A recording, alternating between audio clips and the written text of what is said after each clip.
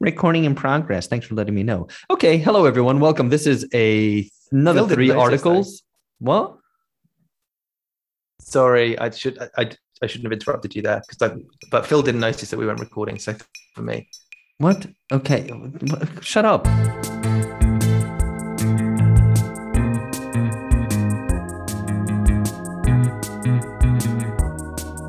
Welcome to another three articles, an episode of Auf Hibunga Bunga, the global politics podcast at the end of history, which I'm obliged to say, otherwise the other guys have a go at me.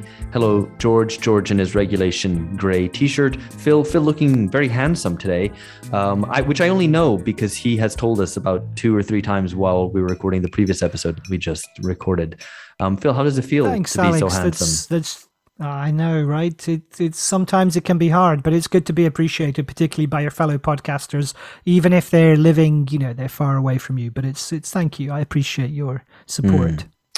I'm also assuming that you didn't say that I was looking very handsome today because that's like a given. But people have to So tell you me don't need that to they look comment on it. handsome. Otherwise, I don't. I'm handsome blindness. I've got handsome blindness. I can't recognize handsomeness. Yeah, but also you need to change your shirt occasionally, George, for you to count as handsome. I have more than one of the same t-shirt. Doing But anyway, the cut price Silicon Valley oligarch look, it doesn't really win you friends.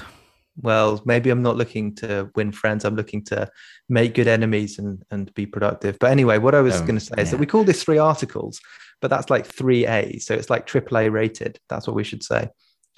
Should we? You just have. Could do. So we're recording this on Sunday, the 15th of August. You're only hearing this in, I think, 2 weeks away or something like that. But the articles that we've chosen aren't directly timely. They'll still be very relevant when you hear them in 2 weeks. But before then, anybody been watching anything good? We're recording this on the day of the finale of a series which I've really liked. I think it's the first thing that I've seen that's been produced, I guess, during the pandemic or since the pandemic began, which is HBO's mini series, The White Lotus, which I really recommend. Have you guys seen this? Yeah, I think it's a perfect satire of today's rich. No, that's I have a review of it in Jacobin, and George has just decided to cite back to me the headline. I didn't like that headline. Is that what I mean? We were clearly on the same page. No, I haven't seen it. You haven't seen it. What's it about? Phil, have you seen it? No, I've not seen it either. It's very good. It takes place on a Hawaiian resort, and it's these very rich people, not like mega rich, but really quite rich people who go on a holiday. And what's great about it is that it's a satire of the rich, but specifically it skewers a lot of contemporary social mores and whatever. So you've got the daughter who's like this like super woke college sophomore, and her mother who's this kind of Hillary Stan girl boss, and they all the characters kind of manage to in some ways land blows on each other without any of them actually coming across that well. And at the same time, you've got this kind of put upon hotel staff who are kind of at the end of their tether, dealing with these people. It's very good though. It's sophisticatedly done and quite lots of nice tension and great soundtrack of like kind of tribal drums kind of pounding, kind of ratcheting up the tension. It's good. It's good. It's not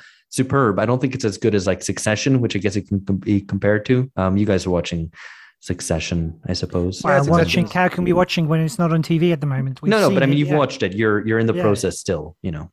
I mean, he wasn't saying that we're literally watching it at this point in time while we're recording. Yeah, so that would be unprofessional. You can kind of take that for granted. I mean, it's good to have a show recommended. I mean, I've been watching some regional British detective shows, including Shetland, set in Shetland. Which other ones? The Bay, set in Morecambe. McDonald and Dodds, set in Bristol. Jesus. I don't know why. How many of these are there? There's so many. They try to do like Nordic noir, so they're all choosing like northern British areas. Hinterland, which is set in Aberystwyth in West Wales, and that's kind of Wales noir. So you got the whole of the British Isles. What is Wales everybody noir? killing each other? Is it as good as a lot of the Nordic series, or what is Welsh noir? It's like crime noir. Actually, the answer to that would be coal miners, I suppose. Because not anymore. But yeah, no, good. That was pretty good. No, I mean, like, I don't know why I've watched so many of these recently, but I think they're it's good comfort TV in the sense that it's like the good guys and the bad guys, and then the good guys win. So it's basically well, I don't know why I'm publicly admitting to kind of basically all of this like children's TV stuff, but I like it, and there's no harm in it. So let people enjoy stuff. Stop criticizing. Yeah, but no, I yeah, just it's good to chain watch these, because then you get to think about what would it be like if Shetland really did have this kind of murder rate where every other week 3 people are getting killed by a serial killer. But yeah, there's also probably something that appeals my kind of bloodless PMC. That really would be drawn to the violence. That really would be the Brazilianization of the world. Yeah. Let's get on to the 3 articles. I don't know if they kind of coherent to a theme. I kind of maybe middle class anxieties. We'll try that, or we'll put put a pin in that for now. The first one is George's. So bake them away, toys. Yes. So, and bake is actually interesting in this context because we're talking about climate change and global warming vaguely. So yeah. No, I will take it away. So yeah, I've gone for something from the Telegraph, 7th of August, by Edward Malnick, who's the Sunday political editor, and Emma Gatton, the environment editor. And it's called Boris Johnson's Push for Net Zero Plunged into Chaos. Treasury review has been delayed over fears working class families will end up footing the bill for the government's green agenda. Yeah, so what's this about? Basically, the Treasury review of the costs of decreasing net greenhouse gas emissions to zero, obviously net zero, by 2050. So this Treasury review has been delayed to the spring. And this is in the context of UK legislation, which is committing to net zero by 2050, which is estimated to cost in the region of like 93.98 billion quid, which is more than the annual education spend and 8 times the London Olympics. So that's the what. Like, why did I think this was interesting?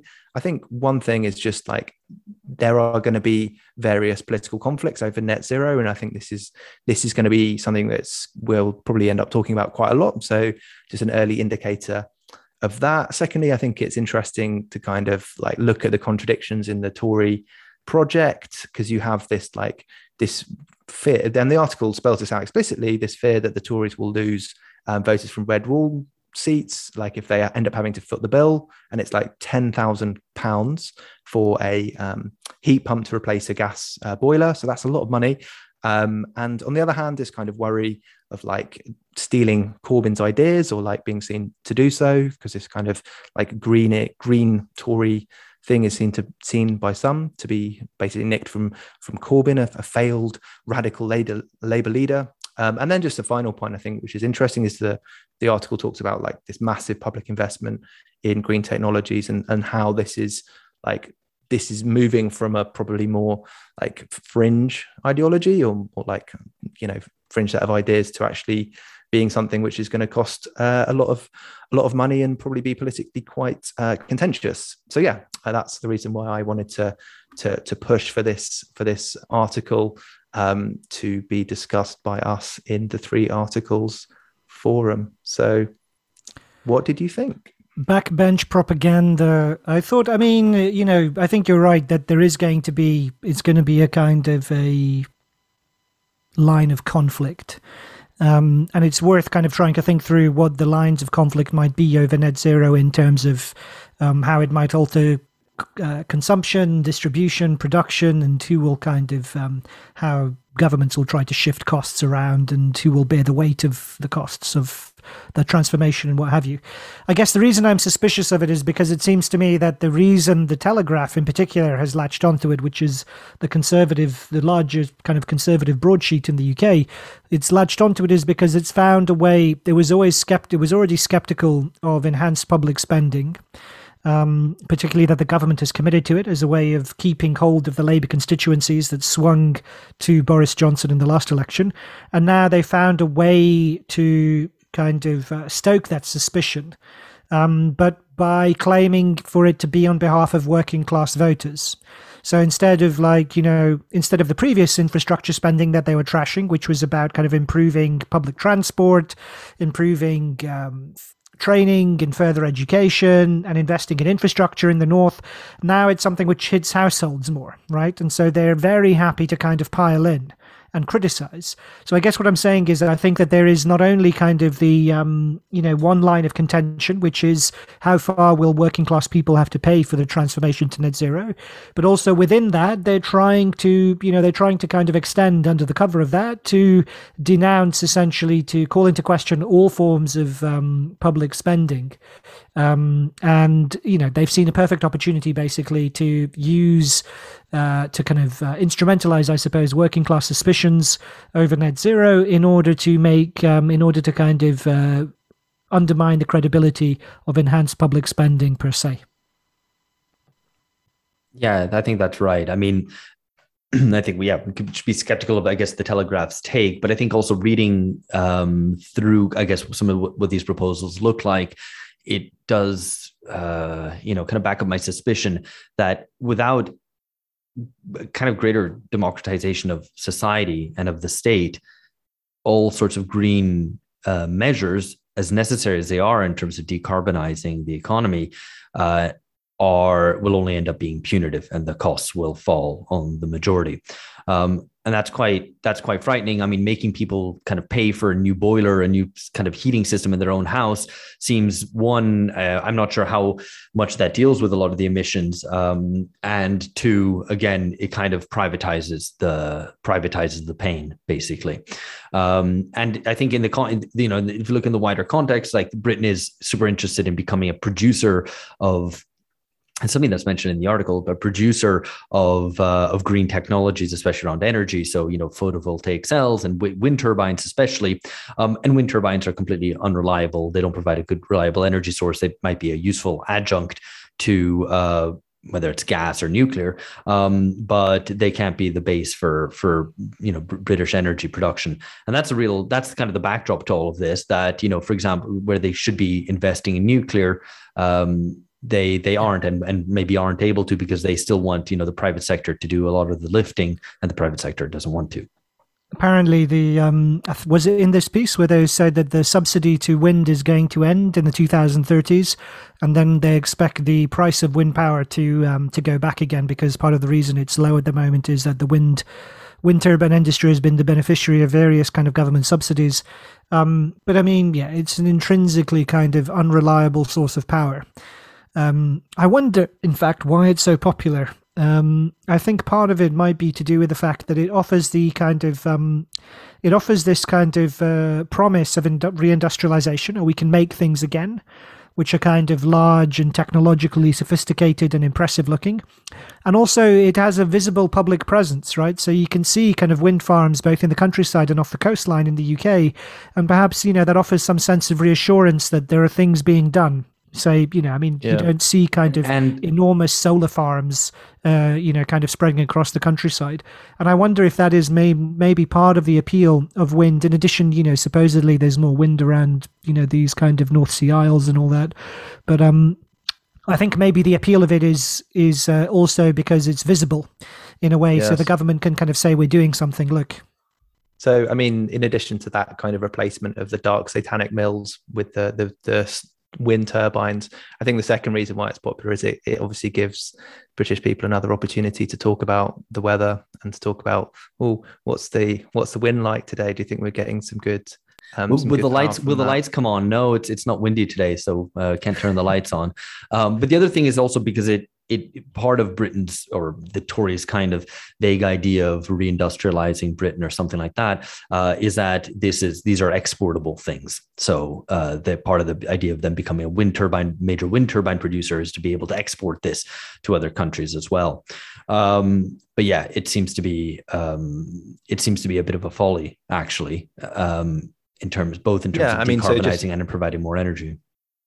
Yeah, I mean, I think there could be a process, and this is when the article talks about this, like that most wind farms will not be economically viable when existing subsidies end. So this would be from the 2030s. So having to have those shut down or maybe even taken down would be, that's the flip side of that visibility, is if you end up dismantling them, that's a kind of a public relations disaster of some sort. But no, I think that is another part of the context here, that the Tories want to be global leaders in, there's got to be some sort of technology that they're looking around and, this is finally the one. We can be the exporters of all of this. It's because it is both it's kind of quite hip and shiny and morally good, but also has the British engineering at its core. So it's a good fit. And also conservatives conserve the environment. That's what they're there for, to a certain extent, or at least that's what the name suggests.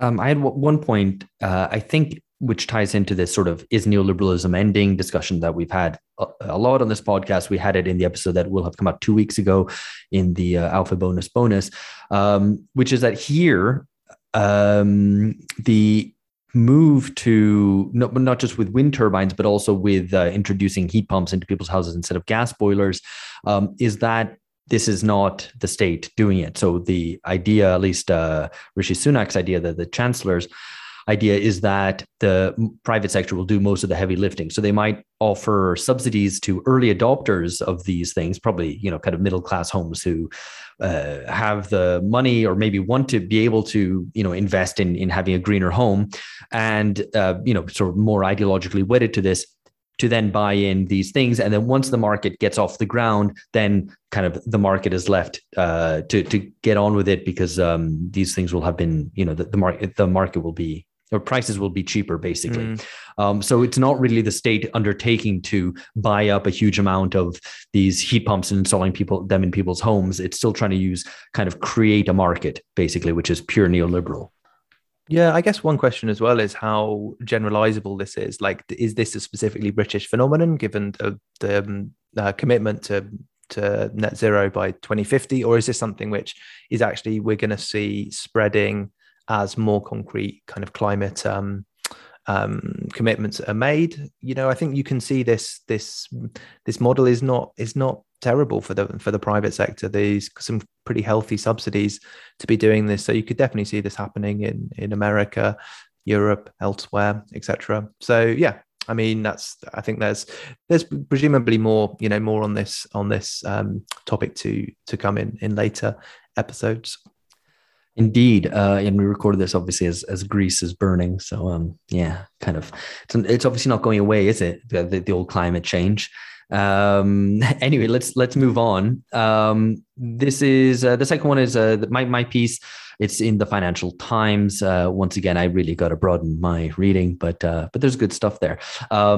This is a big read in the Financial Times. China's nanny state, why she is cracking down on gaming and private tutors. Now, I assume everyone will have heard the news of China's crackdown on the private tutor industry, massive $1 billion industry in China, and it clamped down on it overnight, and it created huge losses in the stock markets. The share prices in Chinese education companies listed in New York crashed. But this is part of a broader shift in the Chinese state to becoming, I guess, more nannying is the term that the Financial Times uses. So as well as the clampdown on private tutoring, she also wants to cut, kind of prohibit gaming. And so, finally, someone's coming for the gamers. I think we should all rejoice. It would be good if Western governments started killing the gamers, rounding them up, putting them in camps, and making them do exercise instead of gaming. In seriousness, no, they call the Chinese, or she sees gaming as a spiritual opium. Of course, calling something an opium has a lot of weight in China, of course. And it's tied into this worry around Tang Ping, apparently it's called, which is lying flat, which is a sort of turning inward. And this concern, similar thing to the sort of hikimori in Japan, of a certain, in response to the sort of stresses and strains and demands of modern life, the demand to be successful, that instead, children, teenagers, young adults turn inward and kind of retreat from the world and just turn towards gaming and so on. And part of the drive against the private tutoring, in some sense, is because of the massive entrance exams that China has, the largest such in the world, called Gaokao. Excuse my pronunciation of Mandarin, which adds to this sort of relentless stress of modern urban life, especially for the middle classes. So how do you read the sort of clampdown? Both on the side of clamping down private tutoring and clamping down on gaming. It seems that this is the state setting boundaries, becoming a nanny. So, yeah, I mean, so just one thing to say there about the Gaokao, this is I think, and this is sort of where the article ends, that this is a massive source of stress for parents and for students. This extremely high pressure sorting exam, which before Chinese students take this, will go to they'll go to KFC because you need to eat something which has very high standards of food cleanliness. So you see all these queues outside KFCs around Gaokao time, and I think it's an interesting development, not least because it ties in a little bit to the capital controls being released a little that we talked about a few weeks ago, because just a bit more detail on what the Chinese state has done. This the amounts of money that were lost by some of the tutoring firms, or the amount of market capitalization, was just incredible. One went from 59 to 4 billion, like pretty much, very, very quickly. So the private tutoring firms can't make any profit. They can't raise capital or list on stock exchanges in the world, and they can't take foreign investment. So there's another thing this means is that any sort of foreign investment or foreign like overseas tutoring firms, they've been like sunk by this. They can't operate anymore. So it is, obviously there's a definite combination here of social engineering about like trying to do something about the middle classes' anxieties about their children getting so anxious about this exam, but also there's a kind of a control of the financial environment, because it's big business. Like there's a lot of money which goes through these tutoring firms. The way it's been presented in the article, at least, though, is that it is mainly political. So it's not about it's not so much the need to control certain aspects of the economy, so much as the fact that the CCP is reversing its previous policy, which was to allow a kind of a private sphere, particularly for the Chinese the increasingly wealthy urban middle classes, and to give them some kind of autonomy within their private lives over, consumption, leisure, education, and so on. And now that's being encroached on. So the state is being more directive. The Chinese Communist Party increasingly shaping the internal lives of the middle classes. So that seems to me the most senseless almost. And it didn't really pick up on this. It seems to me that there seem to be very clear political dangers for the party overreaching into this newly established private sphere of increasingly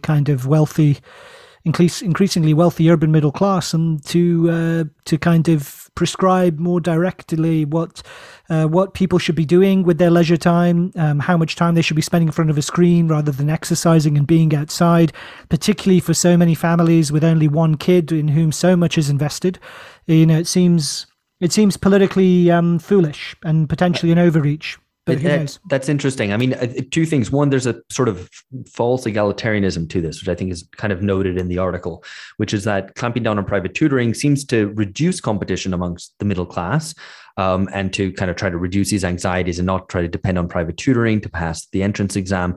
But the reality, of course, is that while this stops the middle class being able to get, or those who choose to avail themselves of private tutoring, which is many people, avail themselves of this kind of extra step up to help their kids, the reality is that the very rich will still be able to find private tutors and just do that on a sort of one-to-one basis, whereas the middle classes and the sort of especially the lower end of it often use these online tutoring companies, right, which do it cheaper than I guess a private tutor would directly charge. And what that means is that the middle classes maybe stop having to use so much of their funds towards private tutoring, but the super rich still can. So there's a kind of funny kind of false egalitarianism, and the real problem is actually the Gaokao system itself.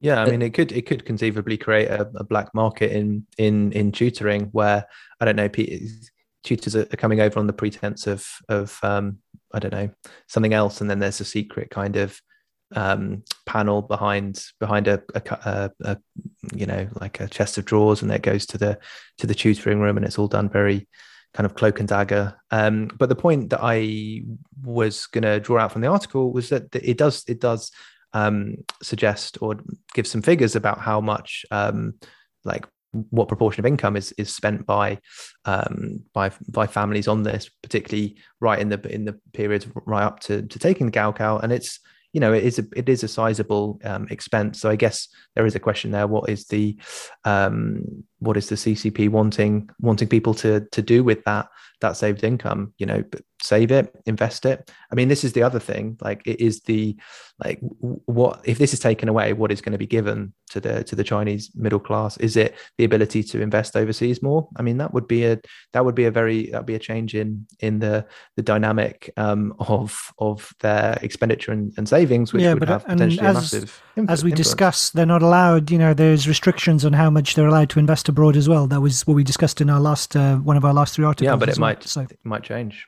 I mean, I guess that's but yeah, I take your point, Phil, about it is like it's intervening in a very anxiety creating part of the life cycle for students. So if a family and hundreds of millions of families and parents, like you say, but I mean, so the backdrop to this spend to show. The political backdrop to this is also, I mean, so the article mentions rent pressures being extremely high, right? So in a way, it's the Chinese Communist Party trying to preempt things coming to a head for the middle classes. I think, you know, rents are too high. The cost of private tutoring is too high, which everyone feels obliged to pay because they're so competitive. You have the kids maybe kind of dropping out and becoming super alienated. And so what was really interesting in the article is that it cites this thing about the CCP leadership self-consciously being aware that the Arab Spring was due to precisely a lot of these urban strains, and that it exploded in this, you know, failed revolution in Arab states. And so it seems that the CCP is trying to ward off that by trying to reduce some of these strains. At the same time, also of being aware, and this is something I'm personally aware of, that the Chinese look at the West and see the way that it has deindustrialized, the way that people are so atomized, the way that the living standards of the majority have dropped, the populist uprisings and so on, and that they feel that they need to keep a tight hold on things and not follow down the road of kind of Western degeneracy, which is very evident. There's a reason that they actually, I mean, this sounds like I'm tooting my own horn, but they've kind of republished and discussed in the Global Times My Brazilianization piece. Like, no, I just think that's really interesting because they are like, oh shit, yeah, the West is really fucking up here. We need to avoid that, right? And I think it's this really is interesting. So you're getting, drew on my ideas. It's actually really interesting. I just find that personally really interesting. But little old me, you know. George is right. Alex is coming out as a tanky and is getting. I'm getting used by them against against your will. Yeah. They're going, but don't worry. Listen. Yes, and let listeners judge as to how far your views become more and more pro CCP over time. I suppose the only thing I'd say is to round this off is the yes, that's what's said in the article, is that it's provoked by anxiety on the part of the CCP, but it could backfire. You know, so this is the way they're kind of in the process of overreaching in an effort to kind of control other problems. They repress some, they kind of repress some other dimension, and it could, in a kind of hydraulic way, I suppose, be pushed up somewhere else. So they end up with kind of their whole kind of system of trying to increasingly control private life backfires. It's funny, actually. This does in some ways seem like a kind of middle class left liberal dream in the West, what the CCP is doing, right? Kind of good guidance by the state on how to behave, on how to spend your private life, but also ensuring that life is not too stressful, that the state comes in and takes care of you, but also in a very kind of repressive way with a lot of intervention in private life. It's the PMC dream, the CCP. 1 hour of gaming a day. So you get the kids to shut up for an hour, but they don't become Fortnite players or whatever the bad thing to do is. Yeah. Okay. So that's all very interesting. We're going to obviously keep trying to discuss more things about the goings on in China as we go along and do these from a very neutral point of view, not influenced by Alex's. Of course. No, I mean, like all I'm against is Western degeneracy. I have no, my tail is not caught, which is a Brazilian idiom, but I don't have any, I don't have a party is totally caught. Your tail is totally don't talk about my tail. We'll be holding. Don't talk about my tail. We'll be holding you to account.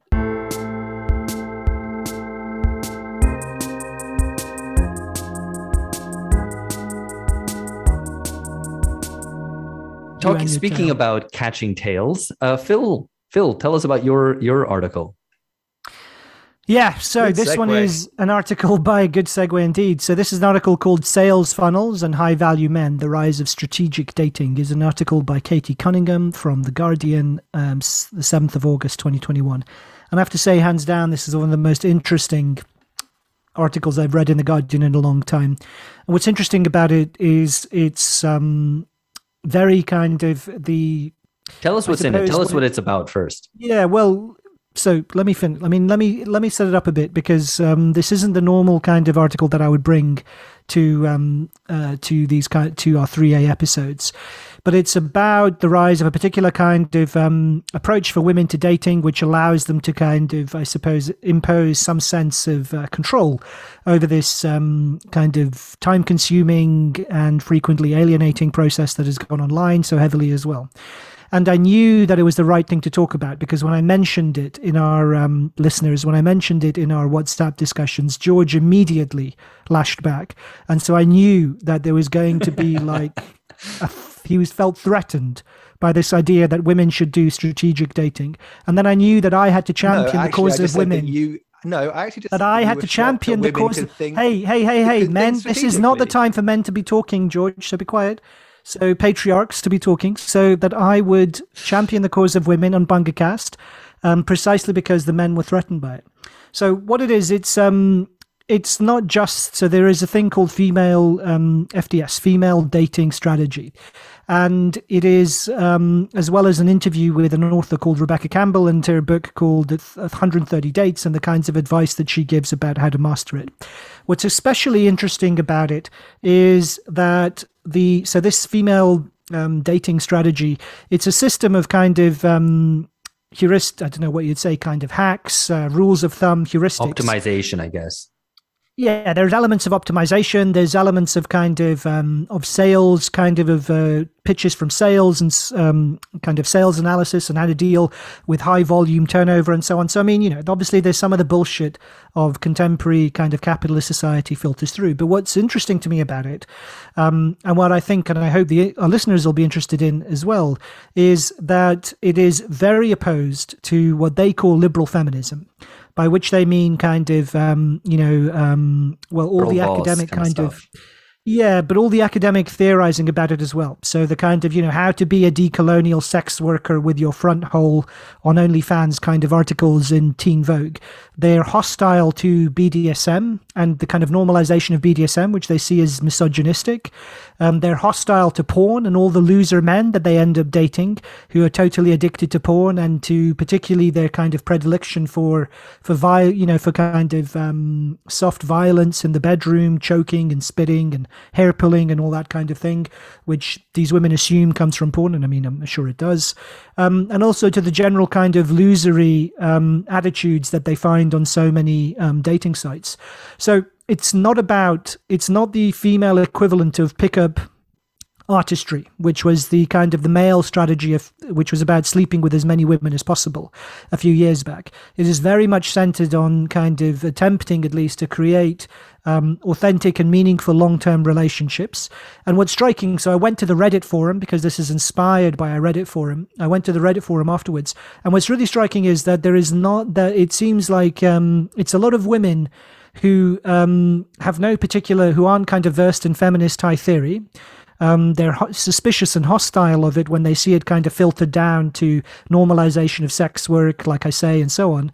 And it's it seems like very ordinary kind of smart people but trying to kind of feel their way around and reestablish some measure of control within their personal lives, and pushing back against. And this is the most important thing. And then I'm interested to hear what you guys think. But the most important thing is that they see that so much as what's offered to women as liberation is actually works to the advantage of men today. In terms of contemporary sexual mores, contemporary sexual culture, online dating, they see all these things that is offered as emancipation, hookup culture, endless choice. You can sleep with anyone without any kind of connection. You can recreate your online persona. You can be free in this kind of world. That it serves men's interests far more than women's interests. And I thought it's a tremendously. It seems to me very striking that that women that there's a whole kind of constituency of women basically who've seen this, who've intuited it and seen it, and are kind of trying to organize around that insight. See, now I feel bad for the beta cucks amongst us. George, you were gonna speak. I was bringing you in. I wasn't. Idiots. So in fact, what my point was in the WhatsApp chat was that I was just pointing out that you were shocked that women could think strategically, and you were like, "Oh my god, have you heard of this female dating strategy? There's actually women thinking strategically." That's a really bad way to try and recover, George. Trying to cover up your fear of empowered women. Anyway, I think it was an interesting article. I think I was, possibly not as sympathetic because the main idea of like the language of the sales funnel and it's kind of a tech cis rather than a tech bro approach, in that there's there are some quite instrumentalized aspects of dating. That's Rebecca Campbell. So the author, it's not really the FDS thing. I mean, it's kind of an add-on to the article. Is this author Rebecca Campbell, who wrote the 138 Dates, and she does the sales funnel thing. Look, like I say, I mean, it obviously reflects some of the bullshit of contemporary kind of life. There's no avoiding that. Yeah. I'm not suggesting it's an emancipatory political project, but nonetheless, there seems to me to be aspects of it which are kind of refreshing and also interesting, like I say, in that it's kind of very ordinary people trying to kind of carve up their lives in a way that gives them greater control, and that they see through the ideology. They see through the ideology of what they call liberal feminism. This, I think, is an important point, because some of the other, not that I know so much about this, but some of the other kind of dating app hacks or like things like Bumble, which I think is the idea there is it empowers women because they need to start the conversation. So it's like, you can only, you choose the people who talk to you rather than just being bombarded with messages from all the dudes on whatever site it is. I mean, I think that is, it's good that sort of, that's rejected as a model of empowerment. And in fact, that very word or that term is seen as non-neutral. So like, who's empowering you for what ends? Like, you're still being sort of done to or whatever. You're still being like directed towards particular ends. I mean, I think that's good. I mean, in some ways, the question is, why hasn't this emerged sooner? Because you had the game. I think the game must be like 20 years old now. This pickup artist, this idea of negging that you can like, is a kind of a compliment and an insult at the same time. I can't think of one off the top of my head. But yeah, if you do that to enough women, then because some of them have low self-confidence, you can sleep with one of them. I think it's not just a reaction though to that. I think it's not the female equivalent of that, because that whole thing was about sleeping with as many women as possible. And this is why it's not the tech cis equivalent of a tech bro thing. So the tech bro is how to get kind of, lonely potential incels who work in IT out and kind of, sleeping with women. Yeah, that's the tech bro thing. Whereas this is women seeking to establish, like I say, long-term meaningful relationships, but at the same time without kind of collapsing themselves into dependence and responsibility on men. So some of the kind of advice and guidance is very, maintaining financial separation and autonomy, not being totally dependent, ensuring that your partner knows that they still have to kind of make effort within a relationship. So I mean, I Yeah. was, I found find it tremendously interesting. I find it interesting listening to you, Phil, to introduce this and a more kind of generous spin on it, because and I hadn't thought about it, because my initial reaction to it, reading it, was like, my God, how alienated this approach to dating, which is like optimized, focused on optimization rather than serendipity, as normally this kind of thing would be. You date and you see how it goes and whatever, rather than establishing parameters and setting up some spreadsheet to go about your dates and all this kind of stuff, setting up kind of rules and boundaries and all this kind of stuff, trying to seek a favorable outcome. I mean, the whole use of that alienated management language seems to me terrible. And it seemed to me kind of, so that it talks about, reducing destabilization and vulnerability in relationships. And for me, what that brought to mind was Zizek's great stuff on love. The actual falling in love is the falling, right? That falling in love is a disaster. And yet it's something beautiful, but it's truly a disaster. And this is something which seems so controlled and so geared towards not exposing yourself in any sort of way. There's a certain kind of emotional continence to this, and just let me try to optimize and find the right sort of guy who will be stable and nice and blah blah blah blah blah. Which is good because it stops men taking advantage of women, but at the same time seems to lose any sense of spark, of falling in love, of real romance. Well, so I mean, part of what I'm saying is also inspired by the Reddit forum, as much as the Guardian kind of article covering it. But one of the things that's very stressed in the Reddit forum is that if you're dating somebody who's unable to kind of express their vulnerability, and is unable to talk about themselves in a particular way, and that is kind of emotionally cold and remote and does the negging thing and expects the other person to kind of constantly move out to meet them, that's what they say is a red flag, and you should no longer see that person move on. And that seems to me eminently sensible. And, while I'm kind of, I certainly I'm a believer in the idea of serendipity, but on the same time, that's not also that kind of romantic 90 black and white kind of movie scene of how people meet also isn't actually an accurate account of how many people meet, and a lot of people do meet online. And also, I think, lots of people have even if it's informal and kind of semi-conscious, a lot of people have their rules. Why not make them kind of, why not be more self-aware about the kind of rules that you use and ensure that the rules you use are tailored to protect you from all the creeps and weirdos out there, especially if you're a woman. So, I mean, I guess, Phil, you must not have seen Sliding Doors, that evocation of serendipity. It's not very good, don't watch it. But no, I think that's probably part of it, right? That it is kind of deliberately quite anti-romantic, because there is a certain there's definitely an ideology of like rom-coms, like romanticism, which is definitely biased in men's favor. But I think the thing which I can but they're women's fantasies, right? I mean, that's what it plays into. It plays, which might not be realistic, but it plays into women's fantasies. Yeah. So as a friend of mine, as a good friend of mine told me, is like that rom-coms are probably even more damaging to women's mental health than porn is to men's. So, well put. So if that's rejected, that's one side of it. And then I think the other side, which is really, I think is genuinely kind of good dating advice, is treat yourself as high value, which is actually a horrible, kind of management speak way to put it, but treat yourself as valuable. Then and expect people to treat you as such is a very good bit of advice for all human relationships. And being quite brutal about people who don't treat you that way, or who have signs of behaviors which will lead them to do that, that's that probably would work. It's good advice. But I just want to be treated like the piece of meat I am.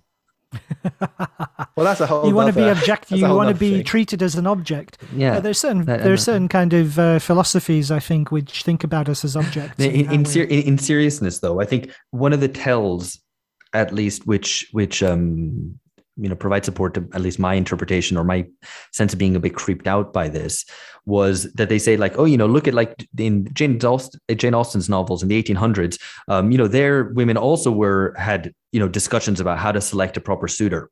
But that's a terrible model to take, because so basically the article's making the argument that this isn't just some kind of postmodern novelty, but has existed for, 200 years. That, women always used to kind of have rules and ways of selecting a suitor. But selecting a suitor in 1800 was a time when women had no independence. And so selecting a suitor was someone who would support them in life. And that's not something that we would want to rekindle in any way. Gone. So just to finish my point though, is that like looking at it historically, it almost seems like the window in which women had independence, and where people could meet as free individuals and marry and pair up and marry or whatever, for love, and didn't have it mediated either by family pressures or the need to or the lack of independence, nor mediated by kind of alienated capitalist forms of or like late capitalist forms of interaction, like via apps and optimization and all the rest of it. Seems to be relatively small, like post the 1960s, but before the internet. I don't know, man. I mean, I suppose I would say I think the tell is really that you and George are both so threatened by this. This is very clear, and I think that's the real tell about the actual kind of importance of. Okay, of so this. you have that one point to make, but I think just there's another point. No, George, there's another point I'd like to make, please, if I may. Like, I know, remember, I'm speaking on behalf of women here, women listeners. After you, please do speak on behalf of women. Need more men like you, Phil, to speak in their place. Women love it when men speak in their place. Phil's wearing his "This is what a male feminist looks like" as he speaks this. As is said, I mean, one of the advocates of FDS in the article says the point of this is not to get men to behave in a particular way, which is the point of all the kind of the pickup artistry, misogyny, So it's about giving women kind of a set of guidelines and a framework with how to filter out people in the process of dating, right? Which tends to be high volume, particularly in the era of online dating and particularly in the aftermath of the pandemic and all of this kind of stuff. And so it's not a kind of a sinister way of manipulating people. It's about identifying the people that you're compatible with. And again, I'd stress, it's about finding creating a meaningful long-term relationship. It's not about hooking up, and it's in fact defined against hooking up.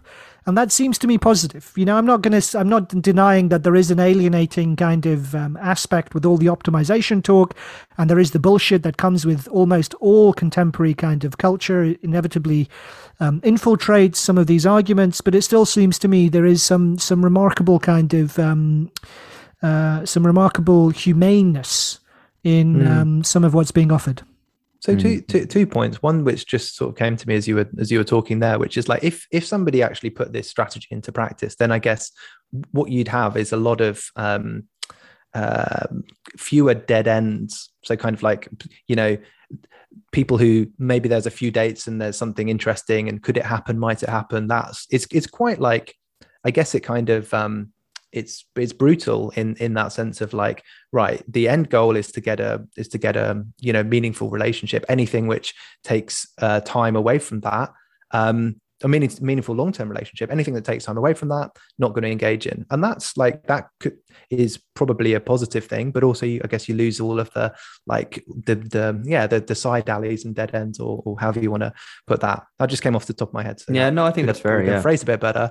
But the second point is about Austen. So just to bring her back in, this is a point that Piketty makes. I believe that like this sort of way of finding a partner that's sort of described in Austen's novels, this is like more relevant now, because what's the main thing that people that distinguishes like, or that determines where you end up financially? It's not income, but it's wealth. So actually marriage, inheritance, these are really important social, or they're more important than any time since Austen's time.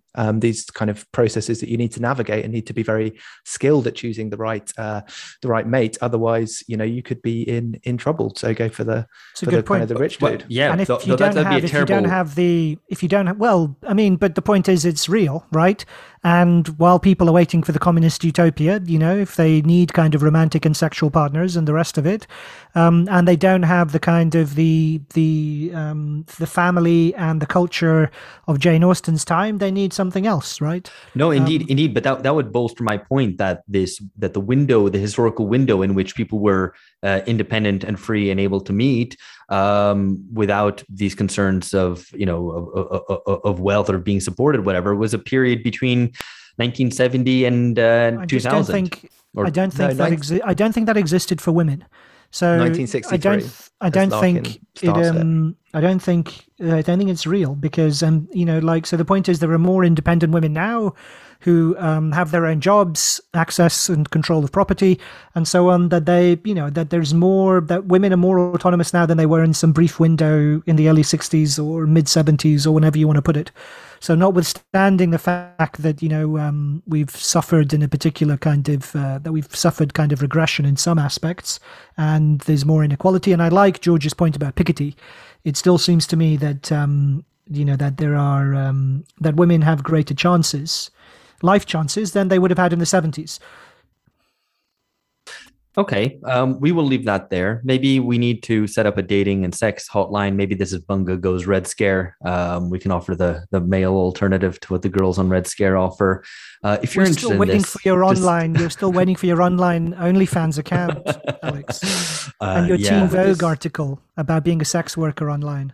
Yeah, a decolonial sex worker. It'll only become pornified. There's no way to do Bunga dating and sex without it becoming pornified. I think that's the we shouldn't call it the Bunga. We shouldn't call it the Purple Scare hotline.